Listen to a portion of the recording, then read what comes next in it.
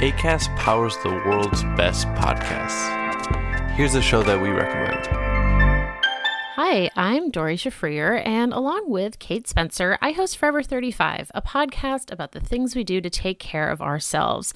Join us every Wednesday with guests like author Phoebe Robinson, chef Samin Nosrat, actress Busy Phillips, and even former Secretary of State Madeleine Albright. On Mondays and Fridays, we have mini episodes where we answer listeners' questions on everyday problems like how useful a butt mask really is, how to deal with a petty friend, or how to relax after a long day. So join us Monday, Wednesday, and Friday on Forever 35, where we're not experts, but we are two friends who like to talk a lot about serums. Acast helps creators launch, grow, and monetize their podcasts everywhere. Acast.com. Oh, well, hey, look at us popping up. All who'd have thought? Unexpected and everything. Yeah. And the reason we're doing that is just a little teaser for the Roger Daltrey interview, which is coming your way very, very shortly. Mm-hmm. But in the part, as part of our conversation, we did a very interesting section about Keith Moon. Yes. I think. So what we do is, here's a little bit, just as a taster for the Roger Daltrey chat. His book is Thanks a Lot, Mr. Kibblewhite. Here's just a flavour of what's coming your way very shortly, and Matt kicks it off. I want to talk to you, Roger, about The Who on tour, because I know me as a teenage boy, and I'm going to say I wouldn't have been alone in this, but if you'd said to me, pick out any career you want, and I would have said rock star in a rock band that's doing very well on tour in the United States and we're selling out everywhere. Reading your book, that is the lifestyle you're in. And it sounds like a complete nightmare because you are being chucked out of hotels at 3 a.m, which, because Keith Moon has set off cherry bombs in the toilet. And that's amusing story to tell when you get home. But at 3 a.m, you're being chucked out of a hotel. And it also gets old very quickly when that's the 4th night on the trot that you've been chucked out of the hotel. I think if this book does anything, it sort of strips away that glamour of a rock star lifestyle and this is at the top of your game as well. Well, like I say, when people, kind of wish for fame, it's an awful lot of hard work involved, an awful lot of hard work. And I always say, be careful what you wish for, because unless you're prepared to put that work in, the fame on its own will just kill you. And as it did, quite a few people. But living with Keith Moon, it was incredibly volatile. You just never knew from one day to the next whether you'd find him alive in the morning. Towards the end, the last 4 years of his life, it was almost like, that's why it was almost like, how are we going to get through this week? How are we going to get through the next week? And, literally on tenterhooks. But that made his death even more of a shock for some reason, because after 4 years of expecting it, it was like, shit, it's actually happened. Was shocking. But you do talk in the book about how you'd noticed that his talents were diminishing because of that. Well, he noticed. I mean, that was a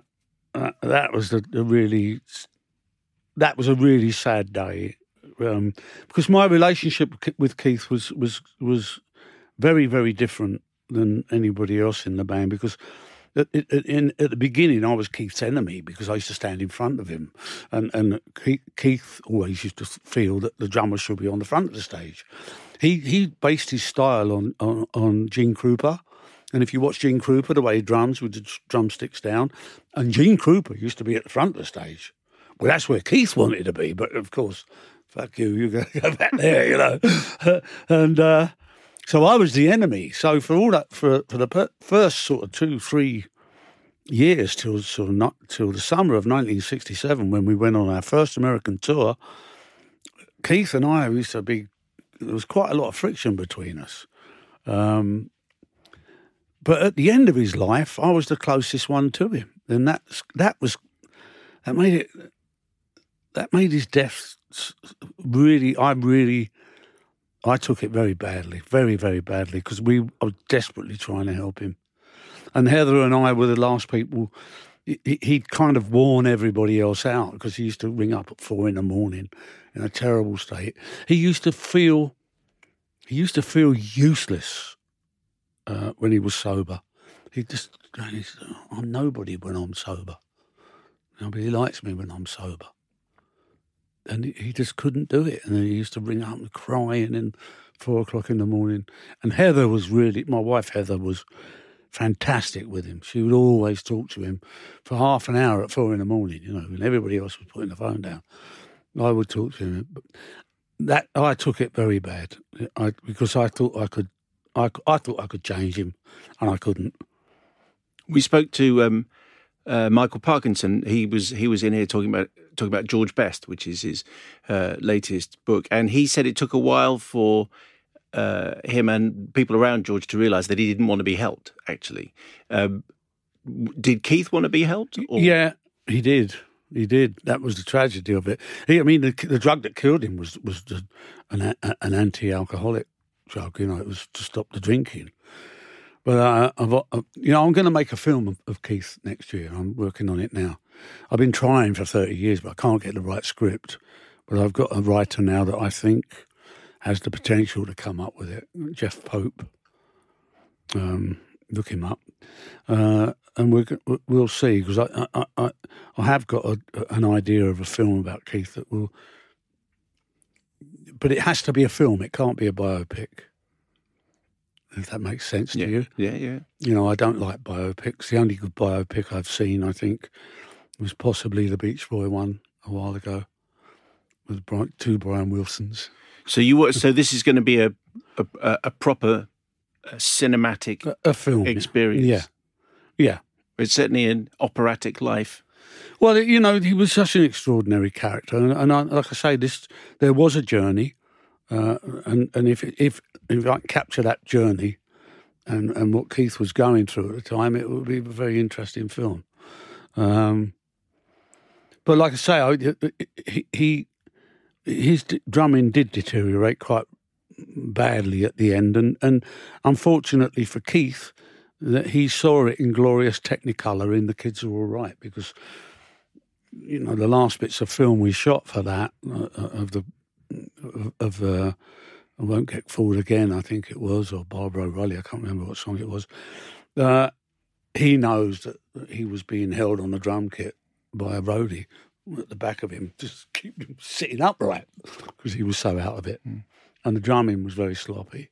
And he, for him, watching that film, The Kids Are All Right, must have been like falling off a cliff and watching his whole life go before him.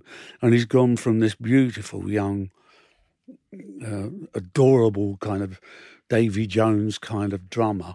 He looked, he was the girl's favourite in the band, to being this bloated, overweight, podgy, useless drummer being held on a drum kit by a roadie. It must have been incredibly painful. He came out from the first screening of that. He was there with his girlfriend, I was there with Heather, and he was crying. And that's when we were going to build a gym, we were going to get fit, we'd get him fit, and I promised him that if he got fit, I'd get Pete back on the road touring. He did try. He signed up for riding lessons at Rotten Row. That was his idea of getting fit. Going for riding lessons. You just had to love him. You just had to love him. He was a character and a half. Just a taster of our Roger Daltrey conversation coming very soon on Simon Mayo's Books of the Year. Yes, that's right. Yes, it is coming very soon. But in a couple of days, I would think. Less than that. Less than that? A few hours. In fact, it's here or... No. No, quite literally churning these out. Coming shortly.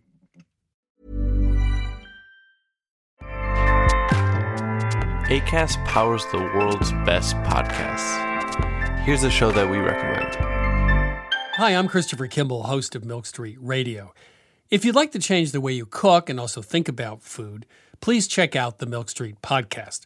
We travel around the world to find pizza in Tokyo, Egyptian food in Berlin, and Bhutanese farmers in Vermont. We speak to Jamie Oliver, Rachel Ray, Al Roker, Ina Garten, as well as Michael Twitty, Marcus Samuelson, and Alice Waters. And we'll introduce you to recipes that will change the way you cook, from bright pink Tottenham cake to Afghan dumplings to shoyu sugar steak, and that one is direct from Hawaii.